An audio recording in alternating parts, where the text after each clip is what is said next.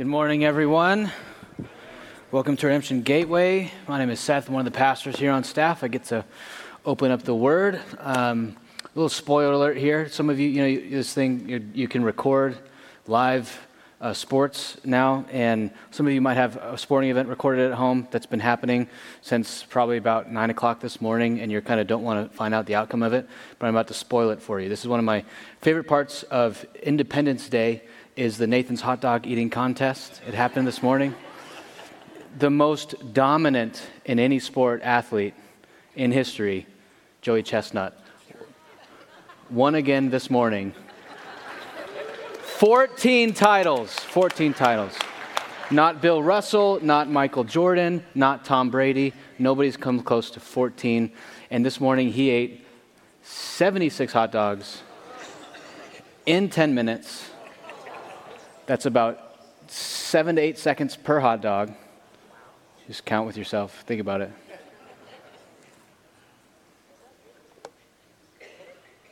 One, and he does that 76 more times. So he broke his own record. His record was 75. It was a couple years ago, 4 or 5 years ago. 3 years ago, he was really affected by the heat, because the meat sweats get to you, and it's hot. Heat affects all athletic performance, including competitive eating. Have any of you ever tried a hot dog eating contest? You ever done this?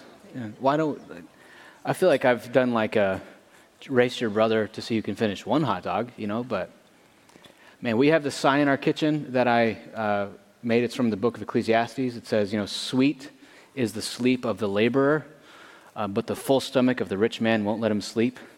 It's just kind of mostly a reminder to me, like after 9 p.m., don't eat that. That's what it is for. I can't, if I eat one too many pieces of pizza now, I have trouble sleeping because it's like, oh my gosh, I'm so full.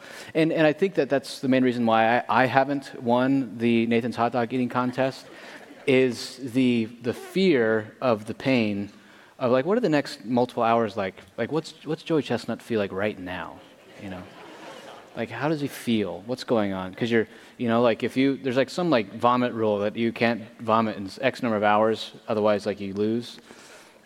So just like, some of you who are like maybe 9.5 months pregnant, you're like, I know that feeling. It's 30 extra pounds in here. Yeah, I know that.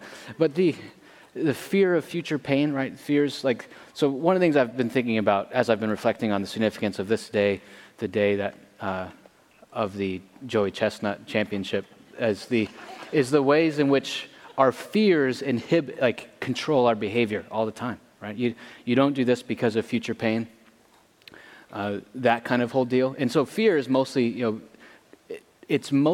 most of our fears are pretty sane or rational. Like sometimes there's like a paranoia, like non-rational fear.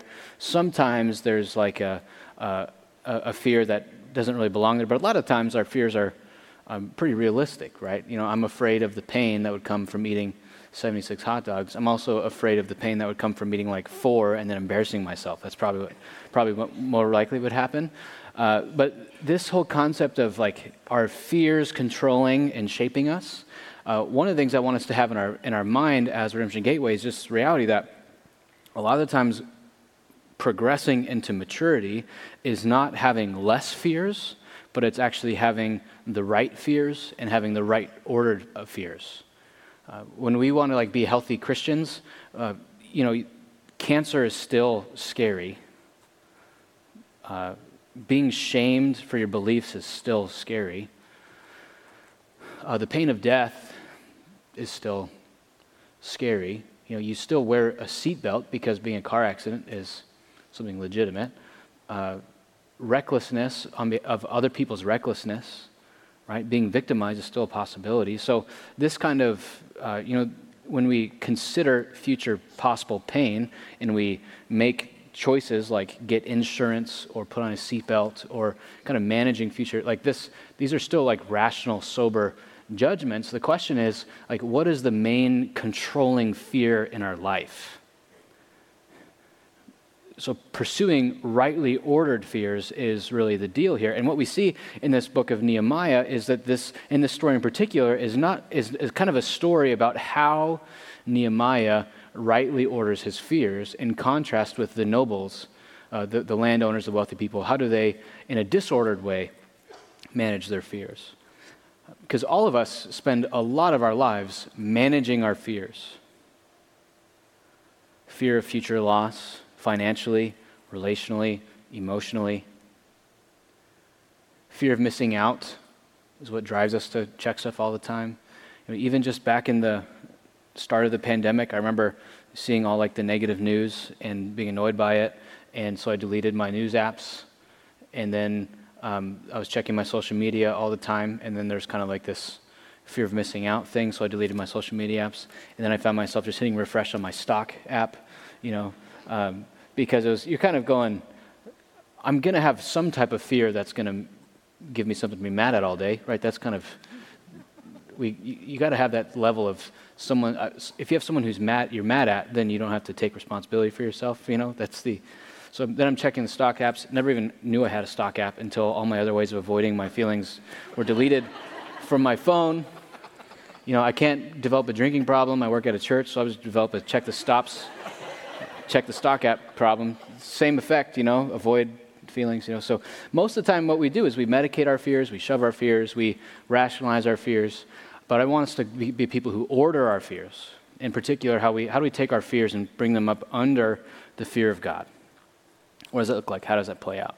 And so what I want us to kind of come away with today is, there are fires in Arizona, and you hear a lot about fighting fire with fire, and you see burning happening, and you look out and you go like, is that a preventative burn, a purposeful burn, or is that just a wildfire? Because there are good workers out there who are doing like purposeful fighting fire with firefighters to try to manage the future fires. And if we did more fighting fire with fire work, maybe we'd have less kind of random stuff burning down all the time. But just like you fight fire with fire, you fight fear with fear. And that's what we're going to talk about this morning, is how do we fight our fears with fear? Rather than being in denial about our fears, rather than medicating our fears, rather than lying to ourselves, I'm not afraid of that, when in fact we are. How do we fight fear with fear of the Lord? How do we fight our fear with fear? And we're going to see how Nehemiah does it, and we're going to hopefully, in a more liberating way, walk free of our lesser fears, because the fear of the Lord controls us in a healthy way. So let me pray, and then we'll read some Nehemiah.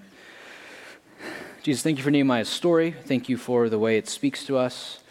Thank you for the way that Nehemiah wrote it down. And thank you for the way it's preserved for us here in the Scriptures. I pray that you'd help us be mindful of the various things we're afraid of and enable us to think soberly about them while maintaining a fear of you that controls what we have going on. In your name we pray. Amen.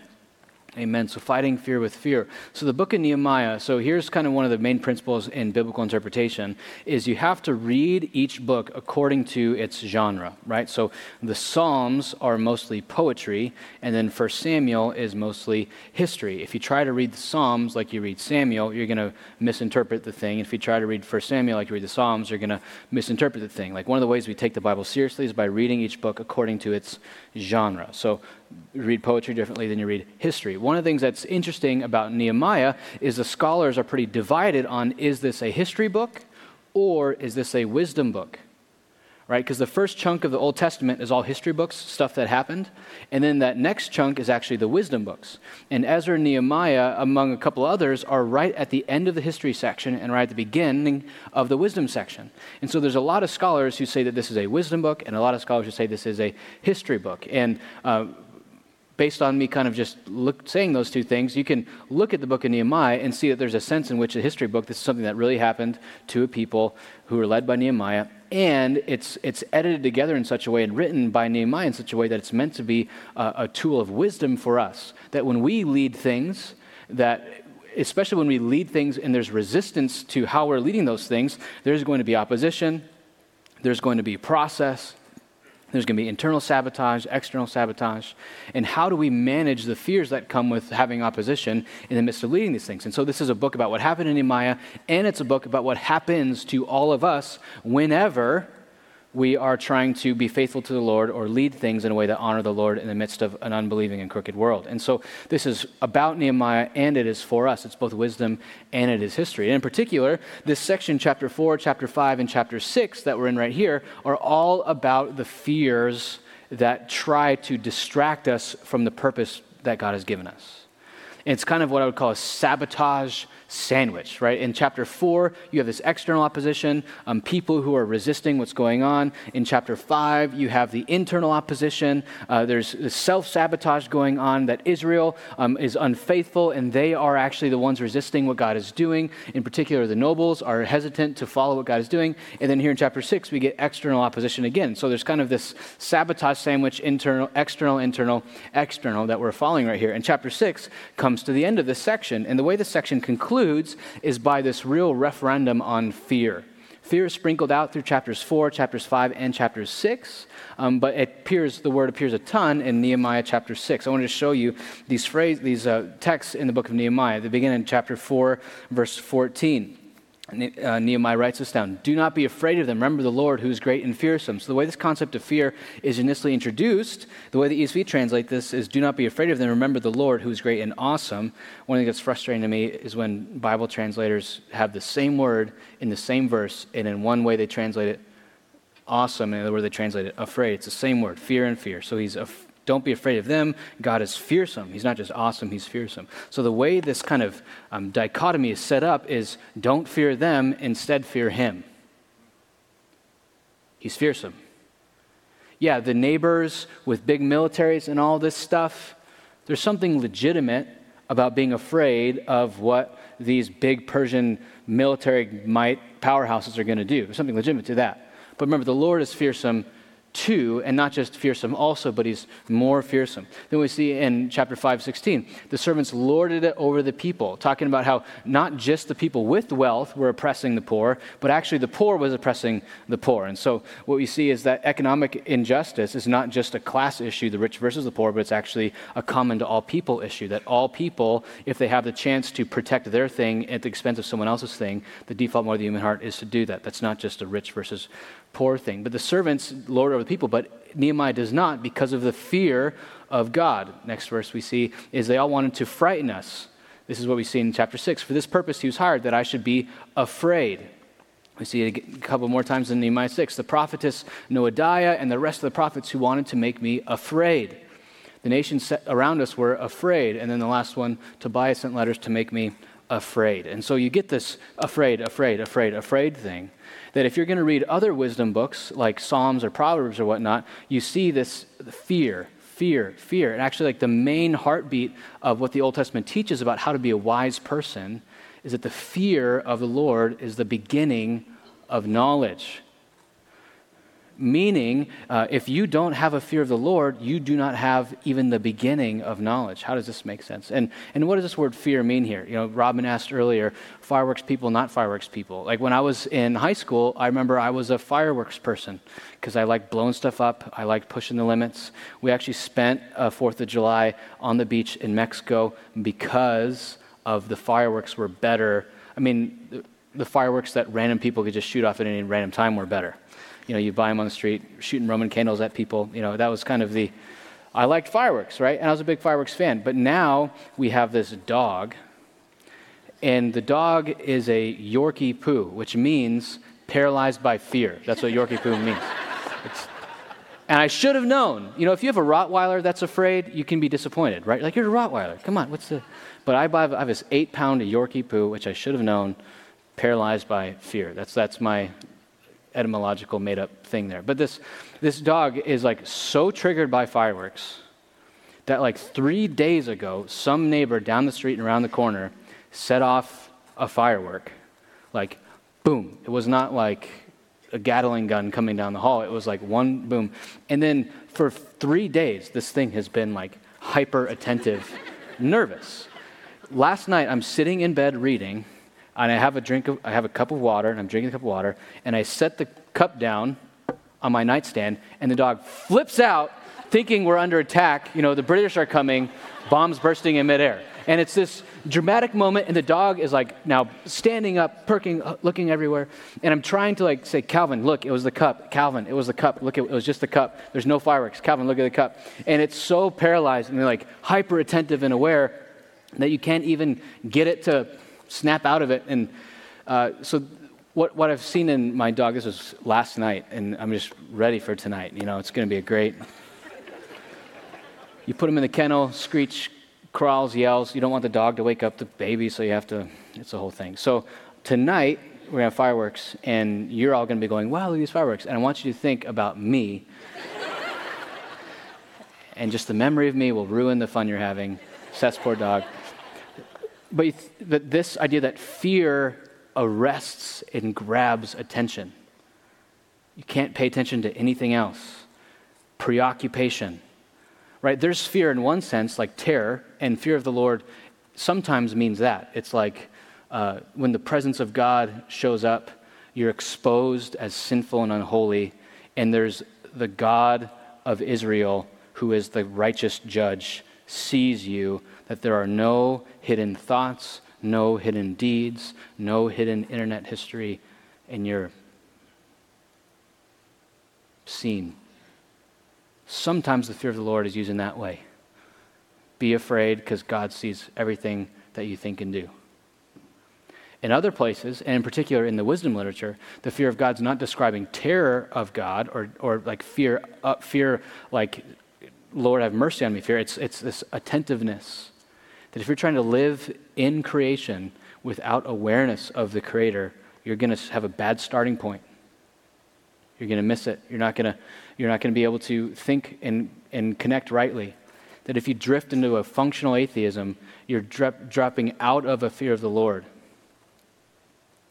And most of the time we sin, whether it's sexually, whether it's relationally, whether it's gossip, whether it's slander, whether it's greed, whatever the ways that we sin, when I sit with people and even like when I consider myself and I try to think, how did I like end up sinning? It usually begins with dropping out of awareness of God's presence, or you lose the fear of God and some other fear takes control of you. So the fear of the Lord is the beginning of knowledge.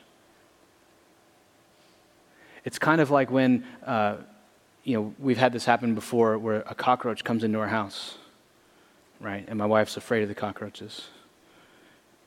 And all of a sudden it's like the blinders go on, right? And you see the cockroach and you see it crawl. And if I take my eye off that thing, I'm not sleeping for days, and so you kind of keep your eye on it and you walk till you get your flip-flop. But there's like this, it's arrested your attention, right? And so when we hear fear of the Lord, in particular in the context of the wisdom literature, I want us to think about attention, the attention-grabbing presence of God. Right? I have a friend who, she's engaged to someone who works for the Suns front office. And when she first started dating this person, she didn't really know who any of these Suns players were. And then she was telling me about how, I was at this work event for my boyfriend at the time, and there's a guy named Devin there. He seemed nice.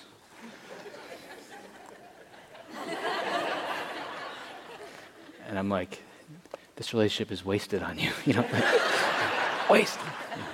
That was like a lot of months ago. She now knows all the people, and she's like on a first name basis with all the Suns starters, and I'm angry at her, but it's mostly to cover up my jealousy, But I just imagine if Devin Booker walked in the room right now, there'd be like this little buzz, right? Oh, do you see who that is? That's Devin Booker, Suns shooting guard, right? Olympian representing the U.S., all-star, kind of snub, but not really. There's something special about that guy, and we would notice him, and even if you didn't know who he was, you would hear he was here, right? Some of you don't care who Devin Booker is. That's fine. Go to a different church. No, I'm just kidding.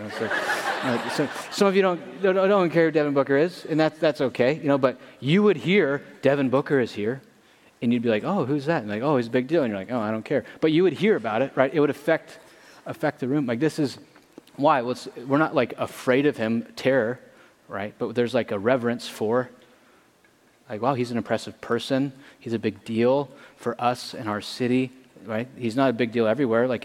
If Devin Booker walked into a random room in India, nobody would notice or care. But for us here, like, we care. So that's like what the presence of God is like, right? He's in the room. There ought to be a buzz. Somebody different is here. He grabs our attention. We notice him.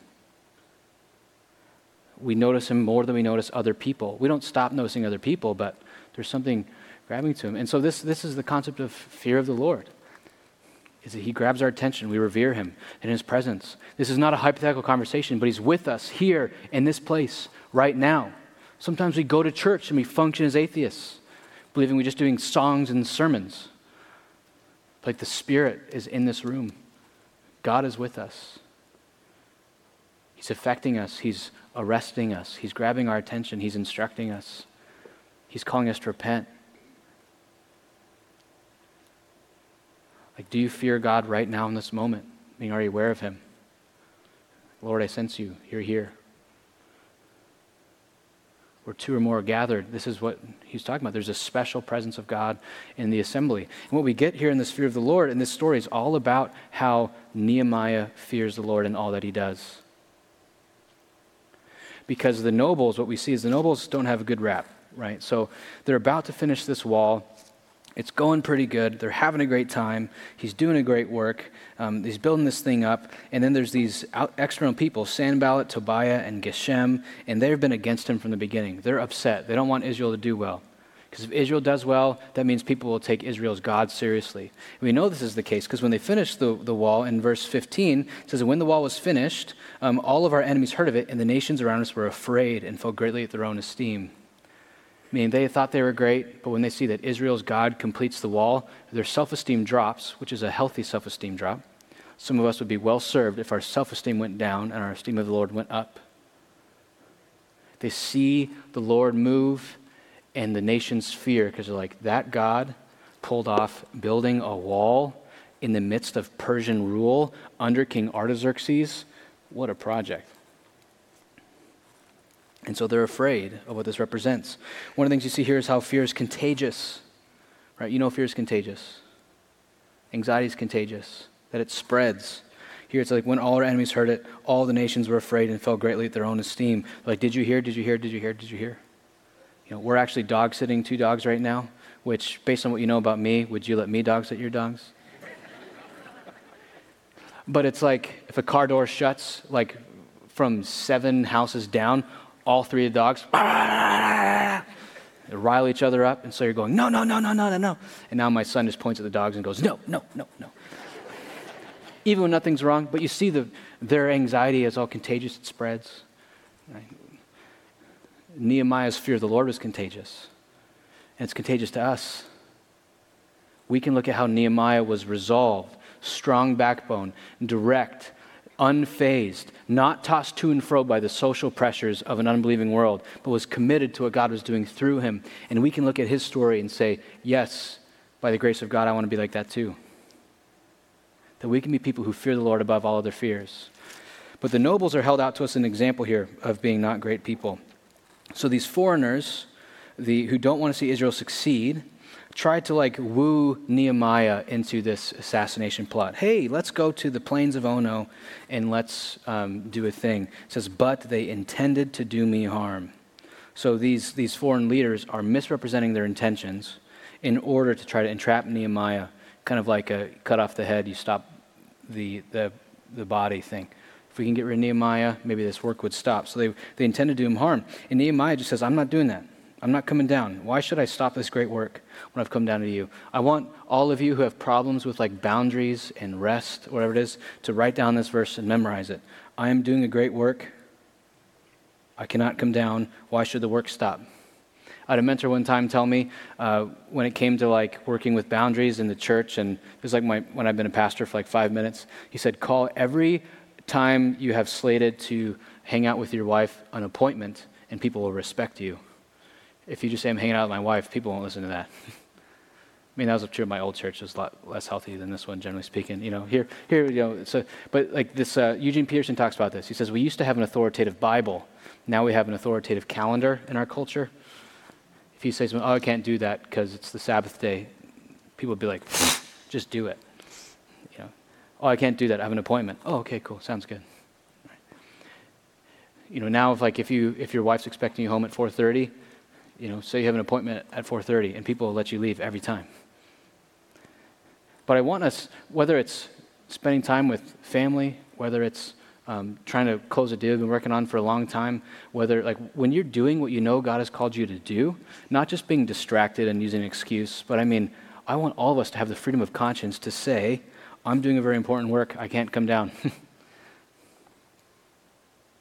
This focused attention on what God has called us to do is part of what the fear of the Lord produces. It produces this focused love that I can look at what God has called me to do, and I don't have to look at, because everyone is constantly saying no to what would be otherwise good options all the time. There's a lot of great options. What has God called you to do in this season? How can you do with focus what you are supposed to be doing? Because a lot of other people have other callings, and they want you to get in on their calling, which is understandable. People tend to be passionate about what their calling is, but that's not your deal. You do your deal and use this verse. I'm doing great important work. I can't come to seems true here. We have a great men's breakfast once a month on a Saturday. I think it's amazing. But some people need to say, Saturday morning, I'm doing great work. I can't come to the men's breakfast. Whatever that is. Right? Sometimes there's just a lot of different things competing for our time and energy. And I want everyone at Redemption Gateway to recognize that we need to fear the Lord, do what he's called us to do, and not bow to social pressure in any direction. That'd be the healthiest thing for us. It's not what the nobles do, though. They try to get him to come down. For the 5th time, what ends up happening, Sanballat says, they sent a servant with an open letter. So open letters nowadays, people do this all the time, frustrated employees, an open letter to the management of Apple. And it's like, oh, great, here comes a millennial complaining about something, and that's kind of what it tends to seem like. An open letter to, I wanted 7 weeks of vacation time, gave me 6, oppression, or something like that. And so there's an open letter this time. They're trying to get him to meet with them. They won't do it. And so now they send this shamey public letter that says, in the letter it's written, it is reported among the nations, and Geshem also says it, that you and the Jews intend to rebel. That's why you're building the wall, according to these reports, and you wish to become their king. So these people who are resisting what's going on are telling Nehemiah, we know your real intentions, and we're going to tell everybody your real intentions. This is one of the ways that you can tell if you're a sabotager or not, is if you find yourself knowing other people's intentions, you are either God or a sabotager. It's dangerous when you start saying, I know people's hearts. What's ironic is these people are misrepresenting their intentions while saying, I know Nehemiah's intentions. It's called projection, right? I'm concealing my intentions, therefore you must also be concealing your intentions. When you don't have a pure heart, you assume other people also don't have pure hearts. They sabotage. This is a death sentence to Nehemiah. If King Artaxerxes really thinks that Nehemiah is going to rebel and make himself king, Nehemiah's gone and done for sure. Then Nehemiah responds, instead of saying okay, fine, please stop. This is too much. I can't take the pressure anymore. I'll stop. That's not what he says. He pushes straight back on him. Verse 8 says, no such things you've said has been done. You are inventing them out of your own mind. You're telling stories. I'm not dealing with it. Nehemiah does not cave to social pressure. Some of you, your biggest fears have to do with your employer finding out your position on sexual ethics because you'll be canceled or fired or re-educated. Some of you, one of your fears includes this, what if my children grow up and do blank? If that happens, then it's on you. It's your fault. This shame, the pressure. Some of you have been scared to confront that person you need to confront because it might go bad for you. Fear of future loss, either relationships, a financial position, of possessions. Fear of loss, whether it's the pressure of the crowd or the approval of a culture, handicaps people most of the time, but it does not handicap Nehemiah. He says they wanted to frighten us, thinking their hands will drop from the work. See, one of the things here we see is that it's actually the function of the fear, not the fear itself, that is the threat. Sometimes we feel shame for being afraid, But it's actually the focus in this book is not the fear itself being the problem, but it's how we handle our fear that's the problem. See what it says in verse 9 is, they all wanted to frighten us, thinking their hands will drop from the work and then it will not be done. Saying the function of the fear is to hopefully make them stop working. Likewise, we see in verse 13, for this purpose he was hired, that I should be afraid and act in this way and sin. So most of the time, fear is not the sin, but it's how we handle our fear that is the sin. Medicating it, avoiding faithfulness because of fear. Excuse me. What is fear preventing you from doing that you know you need to do? Because what's distinctly Christian is not that we have fears or don't have fears, but it's in the way that we process our fears. We order them underneath the fear of God. And this whole goal of trying to get Nehemiah to be afraid, trying to get them to stop the work is the point. What are you afraid of? What's your worst nightmare? For the nobles, their worst nightmare was loss of finance, loss of position, loss of influence. See, the nobles are not doing very good for themselves. Their biggest fear is being on the wrong side of history. You ever felt pressure to that direction? Don't want to be on the wrong side of history. Like we know where history's going. See, back in chapter 3, you see the nobles looking really bad. In Nehemiah chapter 3, verse 5. And next to them, the Tekoites repaired, but the nobles would not stoop to serve the Lord. When everyone's doing their part to serve God, the nobles won't stoop to do it. I can't do it, won't do it. One, they consider serving the Lord stooping, and two, they still refuse to do it. These are the landowners, the oligarchs, the powerful people.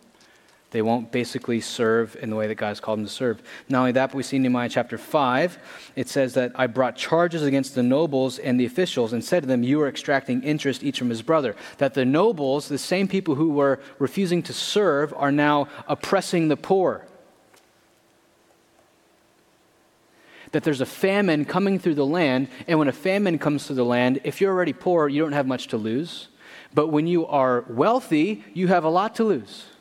The nobles have a lot to lose. And what ends up happening is they fear the famine more than they fear the Lord. And so they extract from the people who they could extract from. See, the nobles are not asking the question, how can I most effectively oppress the poor? They're asking the question, how can I do what's best for me given the circumstances? And it ends up oppressing the poor. Nehemiah refuses to do this because not just being preoccupied with financial position or influence, but he's preoccupied with fear of the Lord. That when you are mindful of God and his presence, you ask the second question, which is, how will this affect other people? So the nobles, we know that they're not servants, that they're okay with extracting interest from the poor and getting them stuck in a downward cycle of economic difficulty. And then here's the kicker, right at the end of Nehemiah 6. After they finished the wall, the 25th day of the month of Elul, in 52 days of project, verse 17, it ends, moreover, meaning on top of all this, in those days, the nobles of Judah sent many letters to Tobiah, and Tobiah's letters came to them. Tobiah is the enemy oppressing and trying to resist Israel, and the people within Israel. This is like interference, foreign interference in process. It all comes out. Oh, you've been trading text messages with that person who's been my enemy. This is betrayal to Nehemiah. I thought we were on the same team. Turns out you were on the other team the whole time. The people with money are more interested in protecting their stuff than on pursuing faithfulness to the Lord. A lot of what the scholars will say is that the nobles thought Israel was going to lose this thing. And so from the very beginning, they started aligning themselves with who they thought were going to be the winners. Israel does not have a shot against Persia. Israel does not have a shot against the Arabs. Israel does not have a shot in their project. And so I'm going to begin to distance myself from Israel in saying like, hey, when you guys come and take over, remember me. Here's what my stuff that I own is. Don't take it. This happens all the time in world history when the foreigners are coming in to invade a nation and the rich people say, whatever you want as long as I get to keep my stuff. Fear of future loss, fear of financial loss, fear of position. The nobles are spineless people tossed to and fro by the fear of humanity. And we're just like them. All the time we're doing reputation management. All the time we're concerned about how it's going to play and how it's going to play out. But Nehemiah is different. And one of the things that's beautiful about this story is the way that Nehemiah keeps trying to be made afraid. It says, and Tobiah sent letters to me to make me afraid. He's going, just like Tobiah was sending letters to the nobles to make them afraid and succeeding, Tobiah was sending letters to me to make me afraid and failing. Why? Because Nehemiah has his fears rightly ordered. Some of you will experience stupendous financial loss in the next couple of years. Some of you will have terrible things happen to you physically, and you hope you have good insurance before it comes. Like, bad things really do happen. Being aware of and cognizant of and paying attention to those possibilities does not make you a crazy person. And telling people who are afraid of a possible car wreck, who are putting on their seatbelt, hey, fear not, is pretty dumb. So the answer is not to have less fears, but the answer is to order our fears, saying, I want to fear God more than I fear a car wreck. I want to fear God more than I fear future financial loss. I want to fear God more than I fear being on the wrong side of history. Because when I understand history, that Jesus, God Most High, is the Lord of it. And ultimately, there is no such thing as being on the wrong side of history and being on the side of Lord Jesus Christ. Because if we take a short-term view like these nobles did, there may be wars lost and wars won. But if you take a long-term view where there is the King of Kings and the Lord of Lords, there is no being on the wrong side of history. We're on the side of the Lord Jesus Christ. And so we can, like Nehemiah, fear God above all else and pay attention to Him above all else. That His voice can be louder. We don't have to be slaves to our fear, because the fear of God is perfect, because He is unconditionally loving. That He's perfectly attentive, that He's kind and gracious and generous. And so giving undue attention to Him actually helps erase and eliminate all of our anxiety and our fear. And so it's about ordering our fears, not removing our fears, the way that we progress in maturity. And here's one of the beauties about the book of Nehemiah, is that we don't have to just teach it like we're Jews. Because in Nehemiah 13, Nehemiah loses it. He starts pulling out people's beard hair. He starts hitting people. He starts feeling and fearing the loss of control and influence. Israel won't listen to me. He goes crazy. He goes mad. The guy who was fearing the Lord a couple chapters ago is all of a sudden trying to do it on his own strength and intimidate people into obeying God. Not a good move. And so we get to, as Christians, look to the person Jesus. Jesus, who in Matthew 10, verse 28 says, do not fear those who can kill the body and cannot kill the soul. Rather, fear Him who can destroy both body and soul in hell. Jesus doesn't say fear not, period. He says fear not because there's something more to be afraid of. And that's God, the judge, the one who sees and hears and knows all things. But the beauty of this is that we can hear these words from Jesus and see them as fulfilled, because Jesus was destroyed in the wrath of God on our behalf. That we fail to fear the Lord and we fear other things all the time. And only Jesus, God in the flesh, the sinless, perfect, loving God, fears the Father at all times and in all places and is murdered because of it in our place. That God can destroy us in hell, but instead He chose to punish Jesus in our place. And so this terror side of fear, this be afraid of the God who judges and sees, that's non-factor for us as Christians anymore. Instead, now we have the fear of awareness, of attentiveness, of being arrested by the gracious King of Kings and Lord of Lords, who now looks at us and sees us and says, fear me. Don't be afraid of me in the terror paralysis sense, but pay attention to me. Because I'm a good father, and I'm a good teacher, and I won't do to you what other people do to you. And so we are free to fear God, not afraid that we're going to be punished, but we can fear God in that He grabs our attention and says, this is the way. That we can now have this clear conscience and say, I'm doing a great work. I can't come down and mess with that. That when the crowds disapprove, when the kings disapprove, when the algorithms disapprove, when our family disapproves, when our parents disapprove, when our children disapprove, we know we have the approval of God Most High. And so the fear of the Lord is actually liberating, not oppressing. And Nehemiah shows us how he does this, and he shows us how he fails, but it's ultimately Jesus who fears the Lord in a way we never could and never would. But we fight our fear with fear. So here's my prayer for us as a Redemption Gateway, that we would be people who don't medicate our fears, who don't deny our fears, who don't just suppress our fears, but that we be people who order our fears, who would fight fear with fear, that the fear of the Lord would grab our attention, and that we would, as soon as we notice we're drifting into some type of functional atheism, we'd be brought back because God is with us and he's in the room. Let me pray. Jesus, help us fear you. Help us be aware of you. Help us be mindful of you. Help us notice you. I pray that we would revere you because you're significant and you're substantial. And God, when these other fears, with these other voices, when they vie for our attention, when they compete for our affection, I pray that we would help those things submit to you as quickly as possible. God, when we're being sabotaged by ourselves or by our neighbors or by the media, I ask that you would enable us to have strong spines, not because of ourselves, but because of you. I pray that as we sing, as we pray, as we worship, as we receive communion, that all these things will be instruments that help us be more aware of your presence and more connected to the author of reality. Amen.